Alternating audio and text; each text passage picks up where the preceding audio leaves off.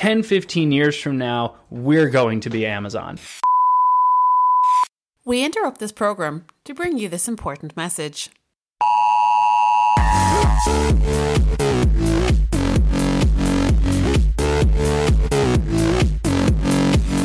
Welcome to Marketing Interruption, a daily podcast powered by Blue Tusker that interrupts your day with marketing news, tips and strategies from an entrepreneur who lives and breathes marketing. Now, let the interruption begin with your host, Andrew Maff. Hello and welcome to episode number 56 of Marketing Interruption. I'm your host, Andrew Maff, and today I'm going to talk to you about the fact that TikTok was purchased by Walmart and what e-commerce sellers... Well, let me rephrase. TikTok wasn't purchased by Walmart. Walmart and Oracle bought 20% of TikTok. So I've been talking about TikTok's purchase for a while. I'm sure a lot of e-commerce sellers are probably tired of hearing about it because I know most sellers off the top of my head aren't using TikTok that much. But Oracle is basically their technology partner, whatever that may mean.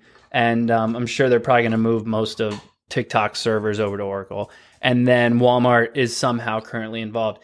And it's a brilliant move on Walmart's part. So a lot of people are like, why would Walmart get involved? It doesn't make a lot of sense, especially a lot of Amazon sellers who can't stand Walmart. But really what happened here was Walmart is doing a great job at investing into their future. So they're investing 20, 30 years down the road. Now, Walmart's not great at purchasing companies. They've purchased... I saw this article the other day. It was hilarious.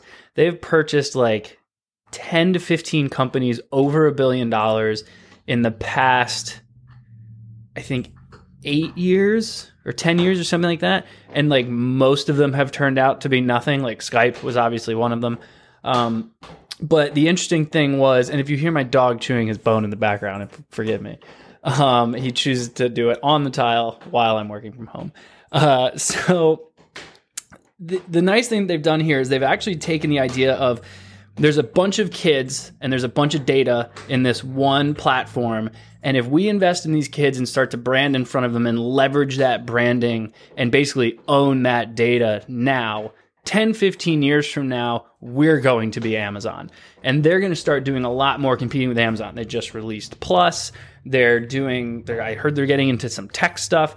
So they're a little bit behind the mark now, but 10 years from now, I wouldn't be surprised if all of a sudden Walmart is now a much bigger name. Because if you think about the younger generation, they weren't really around during my time as I'm a millennial and I apologize, but they weren't really around when Walmart was kind of known for like having really shoddy products and not being like the nicest place to go to in most places for the most part. So they've actually been able to kind of slowly get rid of that brand awareness and that negativity towards their brand and are actually able to leverage it and start to twist the way that wording is being played towards a younger audience. It's a brilliant move.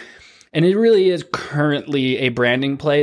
I don't really foresee them doing too much in terms of maybe leveraging some influencers and stuff like that for getting sales now. But I see this as a move that they did for 10, 15 years from now. And I think the thing that most sellers can learn about from this is that not a lot of companies do stuff like that. Not a lot of companies are investing in 5, 10 years from now. Everyone's a short-term investor, especially e-commerce sellers. I find that most sellers are investing into what they can get in the next 6 months to a year. Some of the bigger guys who have been doing this for a while, they usually do it in the next 1 to 3 years when they can start to see a return. Very few companies invest in something that they're only going to see 5 to 10 years from now. However, of course, you still have to have some serious capital in order to be able to do that. But it is very interesting to see Walmart do that. I'm sure they're going to come out with some tech and find other ways to leverage it. But I think that the one thing that most companies, especially sellers, can learn is that sometimes if you're expecting your company to be here 5 or 10 years from now, you're going to want future you to thank past you for doing whatever it is you did. So if there's a situation you're in where you can invest in something now because you think 10 years from now it's going to make you a ton of money, it's going to be great for your brand, then you really should try to find a way to do it. Obviously, be cost conscious and find a way to do it smart. But it's definitely something interesting that I find most sellers don't look into. And that's definitely something I would suggest that you do for the future. But it's interesting. I will probably not talk a lot about TikTok anymore now that the purchase has finally happened, unless something crazy happens. So consider this probably my last conversation about TikTok for a very long time. So you're all probably very lucky. But per usual, rate, review, subscribe, and I will talk to you all tomorrow.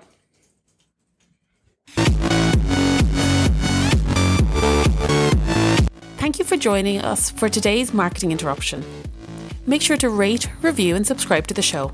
And don't forget to email marketinginterruption@bluetusker.com with any marketing questions you'd like to have answered on the show. And head over to marketinginterruption.bluetusker.com to catch up on past episodes. Until next time, we now return you to your regularly scheduled programming.